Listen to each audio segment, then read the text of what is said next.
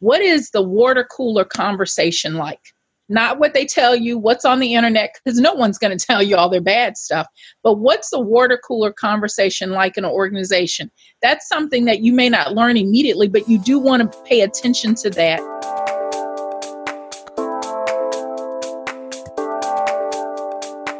You are now tuned into the Misi Muse Unplugged, a pop-up podcast variety show helping consultants along their journey to greatness with your host, management consultant, author and blogger, Christy Lindor.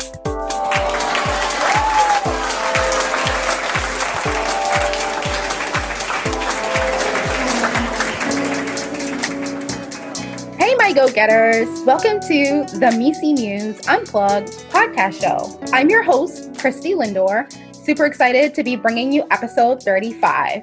And today we're actually doing a quick wins segment. If this is your first time tuning in, quick wins are when I have the opportunity to connect and discuss ideas, products, and services to really help round out your consulting toolkit. Today's guest, we've got Dr. Froswa Booker-Drew. A little bit about Dr. Froswa. She's actually a senior executive in the public sector space. She's a seasoned consultant as well as an author. And Dr. Froswa is actually going to come on today's show and really break down work cultures, toxic work cultures, as well as really how to deal with conflict. So I think this is going to be a really informative and popular episode because I have gotten a lot of questions and people really looking for guidance on how to deal with toxic culture. If you're in the midst of one, you've got a colleague that's in one, I would say definitely check out today's interview. I think you'll be able to walk away with some really helpful, actionable tips. A couple of other announcements before we get started with today's interview. The book launch is nearing. So next week,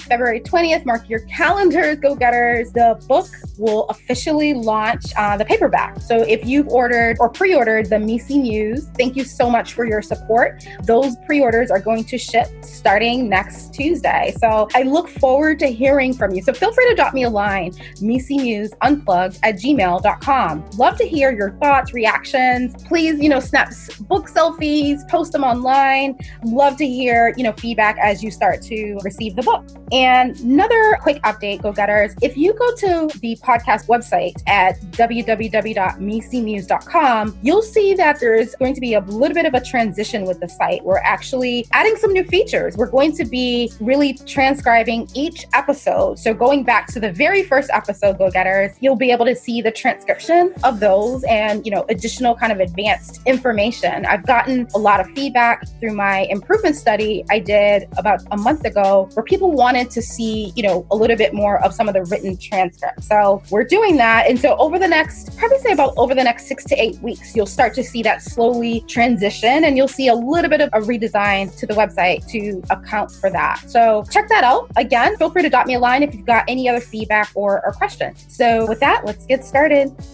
So, Froswa, welcome to the Misi Muse Unplugged. How are you doing today? I'm doing well. Thank you so much for having me today. Absolutely. Absolutely. I think this is going to be a really good conversation because, we're going to talk a little bit about kind of the topic of toxic work cultures and conflict in the workplace. And I think, when I think about my years in consulting, Froswa, I don't think there was a year that didn't go by where I didn't deal with either one or the other or both in some respect. And so, I think this is going to be a really helpful conversation to a lot of listeners out there. But I think before we get started in today's conversation, maybe you can take a moment and introduce yourself to the go-getters of the Misi Muse Unplugged. Well, thank you once again. Again, Dr. Froswa Booker-Drew. I currently serve as Director of Community Affairs for the State Fair of Texas, largest fair in the country. And I'm responsible for all of our education initiatives, our community involvement, and then our philanthropy and our local community. This past year, we had over 2 million visitors. So it's a huge 23-day event. And I get a chance all year round to really make impact and do some great things and work with wonderful foundations and organizations in our local community. But in addition to that, I'm an author and I've been a consultant and still do some consulting on the side and have been doing that for, about 15 years. And mom, just a lot of different roles that I'm sure most of your listeners are juggling as well. Absolutely. So thank you for taking time. You sound like a busy lady, Froswa. So thank you for talking to us today. Maybe, you talked a little bit about your, the event that you're doing. Maybe if you can take a step back. I know you're an author, you're a consultant. How did you get started in the line of work that you do? Maybe you can share that with us. It wasn't something that was intentional to begin with. I really thought I was going to go to law school. And I remember I was writing a paper for a conference as an undergrad and went to the law library at UT Austin. And I saw all of these students on a Saturday. And this one guy walks up to me and he goes, "Do you want to do this? This is what your life is going to look like." And they looked miserable. And I thought, no, I don't know if I really want to do that. Point. But I had been volunteering so much. And at the time, there really wasn't this like nonprofit management leadership, path that was available. People just went into social services. And so I ended up as a college student doing a lot of volunteering. And then I got an opportunity to, at 21 years old, to work for a nonprofit that was helping young people that were first generational students begin to look at college as an option. And from there, how I got into consulting was the need was just there. People were coming to me after some of my experiences and they said, "Hey, we would love for you to help us with program development." And it moved from the program development piece to me helping people with fundraising and donor cultivation and, brokering relationships. And it just kind of spread into a practice that allowed me to do strategic planning and a lot of different things. But it really started with me having the experience in the field first before I moved into actually doing a lot of the consulting. That's very interesting. And, for the experience that you've had, what would be some advice you would give your younger self, Froswa?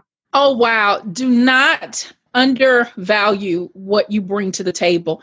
I remember as a young consultant, I would negotiate too far down because I wanted the opportunity so badly that I would allow people to cut my fee down. And I thought, well, let me do this because at least it gets my foot in the door and I can prove what I'm able to bring to the table. That's not always a very good idea because what then happens is the client feels like, well, you've done this before. Let me try to take you down even more. And so I would say to my younger self, recognize the value that you bring to the table. One, all money is not good money.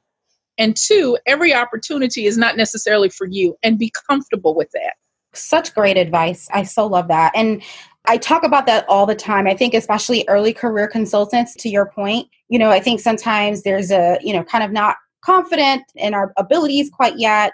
Or, I've heard sometimes consultants feel like they're so young and their clients are a little older. Any thoughts there, Froswa, that you can share with our listeners if you've had any of those experiences? Oh, definitely. I remember even supervising a team and I was very young and I had people on my staff who were the age of my grandparents. That was difficult. What I had to recognize were the power dynamics. And I had to own the fact that there were things that I did not know. And it was not my job to prove to them that I knew everything. My job was to listen and to figure out how do we solve for whatever the issue was for, that department. And so being okay and comfortable in saying, I don't know the answer. I think when you're young, it is always the need to validate or be validated and to show people, hey, I've got my degree. I know what I'm talking about.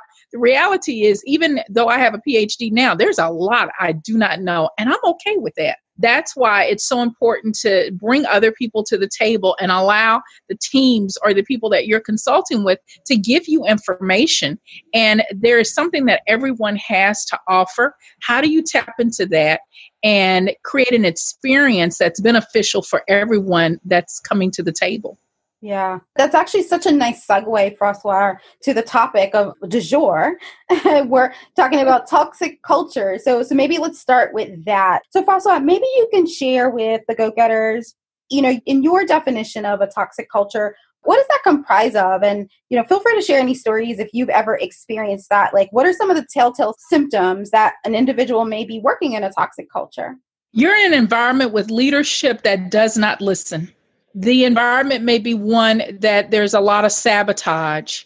The environment can include manipulation, where people are promised certain opportunities and then those opportunities aren't presented.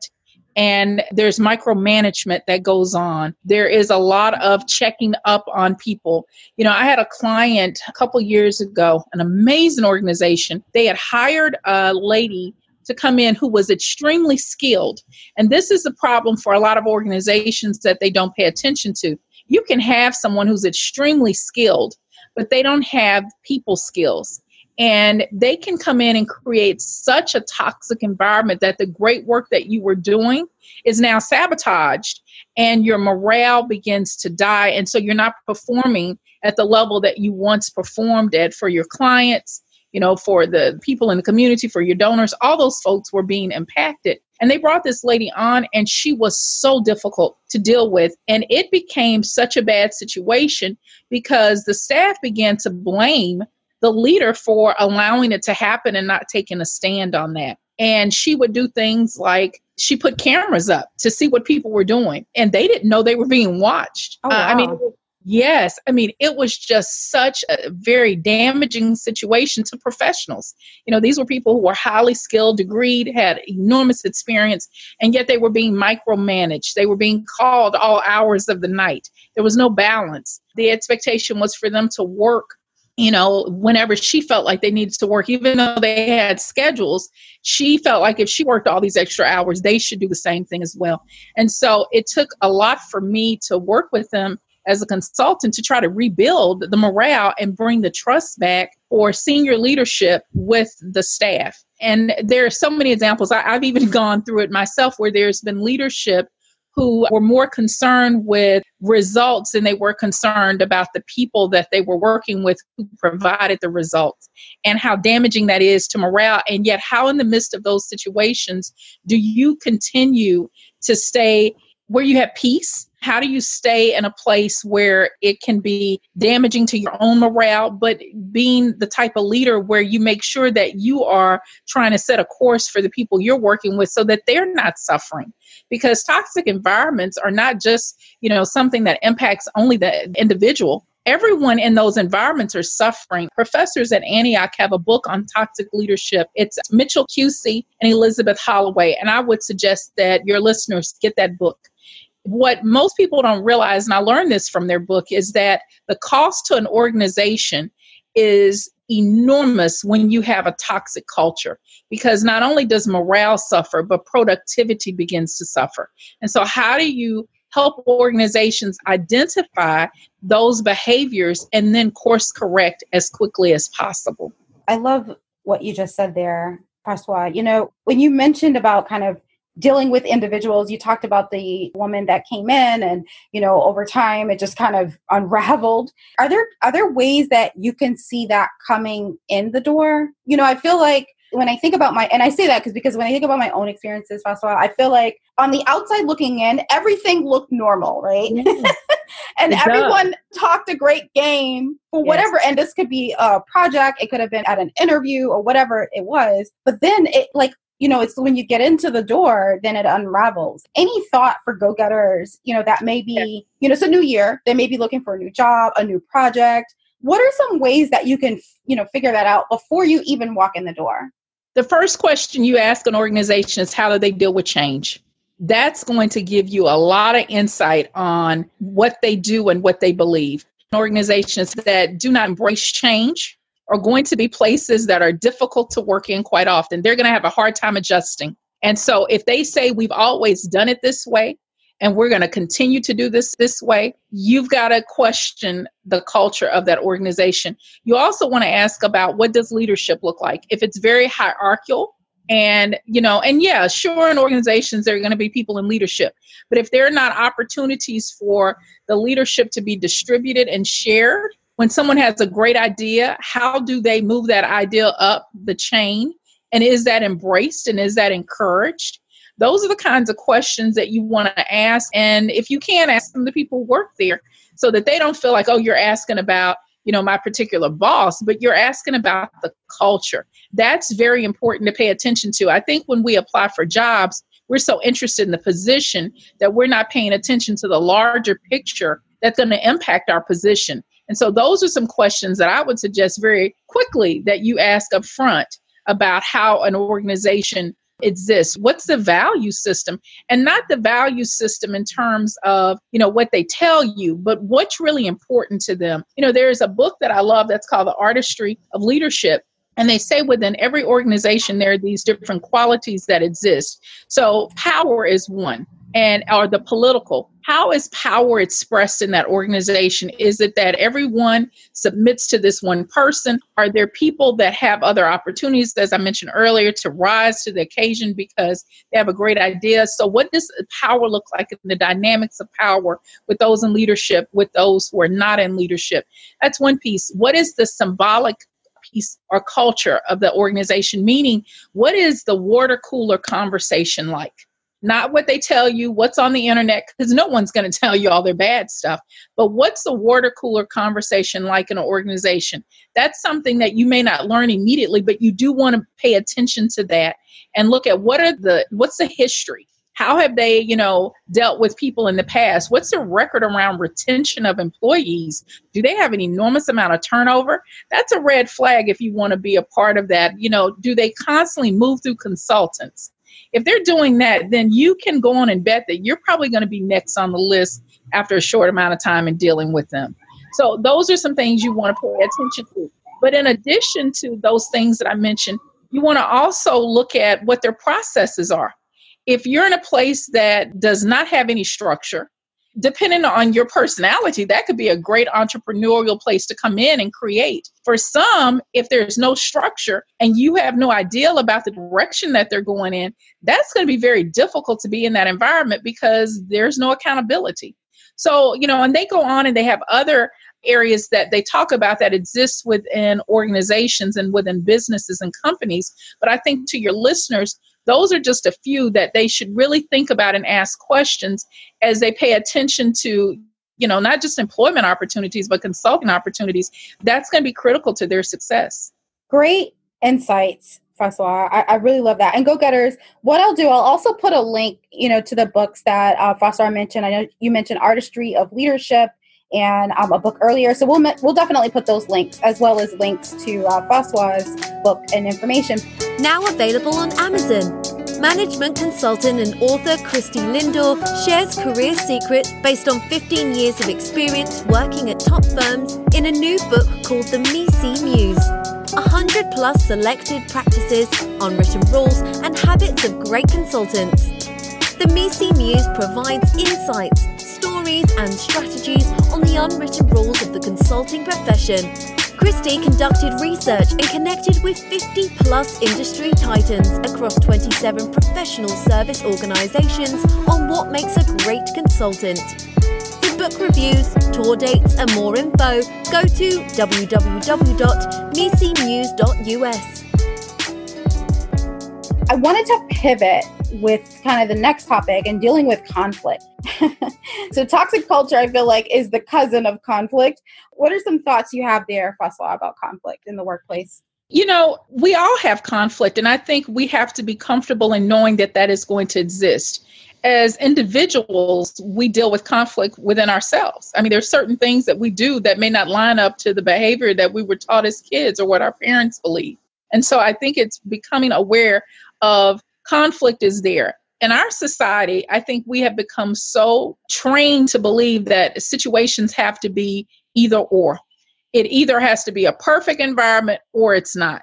And we have to learn how to wrestle with this ideal of both and. You can have an environment that works well, but there is going to be conflict because people are at the table who have different ideas. When you introduce diversity of thought, of people, of, situations and possibilities, there is going to be conflict because there's a power dynamic. Someone may feel that there's something that they're going to lose. How do you create an environment and space for people to be authentic, to talk about what they're afraid of losing? Because that's really at the core of conflict. When I'm uncomfortable with something, I feel like you're taking something away from me. And that bothers me, or you're hurting me or harming me in some kind of way, whether that's a physical or psychological. I feel like there's something that's going to happen to me. And as a result, I'm losing something. So how do you create the space and opportunities for people to share how they feel without feeling like something bad is going to happen for me being authentic? And again, that goes back to culture. How do you create a culture that says it's okay for people to have disagreements and to agree to disagree? The problem becomes when people don't want to deal with conflict, that we find ourselves in organizations and with opportunities that end up being very painful. And so it's going to be important to recognize wherever you go, that's going to happen. When it becomes toxic and the conflict does not have an opportunity to be resolved, or there's an impasse and there is no opportunity for people to agree to disagree, it's just going to create more pain and it's going to create more division. Then that becomes a time, in my opinion, that you have to make some very serious decisions. Anytime a conflict or, a toxic environment impacts your health, that's the time that you really have to have some evaluation that, again, all money is not good money. And your health and your sanity is more important than keeping a position for notoriety or even for a check.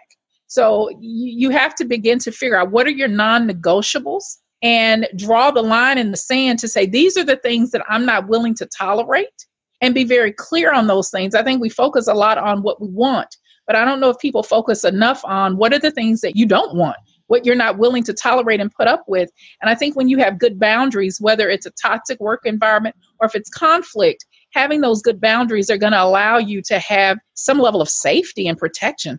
Yeah, I couldn't agree more. I think, when you mentioned defining your boundaries, I think it also, Froswa, helps you create a filter to which you can look at opportunities and projects and client engagements from a different lens, because then you'll pick up on those cues before you even walk in the door.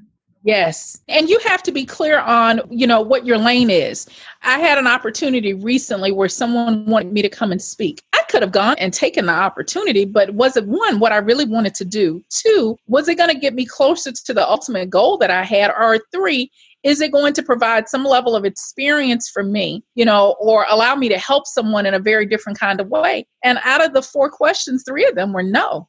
So I decided to give it to a friend of mine who really the opportunity was more aligned with her skill set than it was with mine.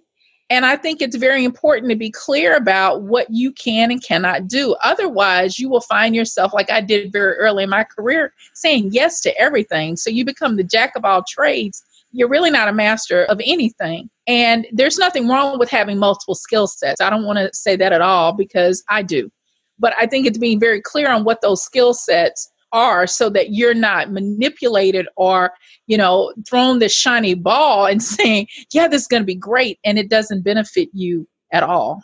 Right. You could, I'm sure as go-getters are listening to what you just said, you just really dropped some real knowledge there, because it is so spot on. And I think we struggle with that all the time. So I hope, go-getters, as you listen to this, you start to really craft your world and create your world for 2018. So you're not dealing with any of the things that Froswa just highlighted so eloquently. So I'm going to pivot, Froswa. I want to talk about your book, Rules of Engagement. So maybe you can tell us a little bit about the book, but also let us know, why did you write it? The book was the craziest thing, how that happened, which I'm learning that opportunities do not always come in the form that you believe that they will. Sometimes you just have to be open to possibilities. And that's what happened with the book. I was doing a research group while I was working on my PhD, and I had all these women come together, and the whole point of the group was to see how they built their network, because I'm really big on social capital. How do you build these relationships, these associations that help you with your career or your personal life? I mean, we all need these circles of influence that, inspire us or help us to get where we need to go. And so I bring these women together to see if they're going to do that. And they started sharing these stories that were unbelievable. And I knew all of them, but they didn't know each other. And I didn't know as much about them as I thought I did. And I'm listening to these stories and I'm crying, and I'm learning more about this ideal of narrative identity, how our stories, or what we tell about ourselves really allows people to understand who we are. And sometimes we're telling stories that are getting us results that we really don't want. And so that was very helpful to me in listening to them. So I took their stories and began to create this workbook that really helped people think about, what are the stories you're telling about yourself? What are the narratives that you are giving in community? And are those narratives helping you connect to the people that you want to connect to? Before you can really think about a network and building one, I think it's important to really know you're good, you're bad, and you're ugly. And so that was the point of the book, was to use their stories and insights I gleaned from listening to them for months, along with some of my own personal experiences, and helping people think about these rules of how they connect to each other, but starting with their own personal narrative.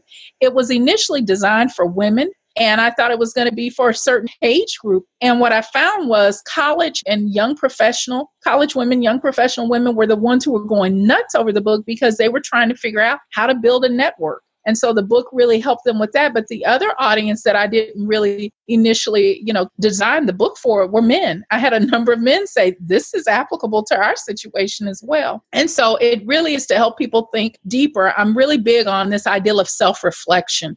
And how do people take the time to think about their stories and think about their day so that they make better decisions and more informed choices?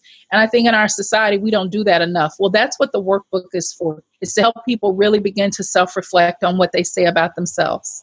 I need to pick up that workbook. That sounds really good. I think self-reflection, at least for me, it's been extremely powerful. And it's really brought a lot of clarity in my life. And so I am all for any tools to help me do that particularly better.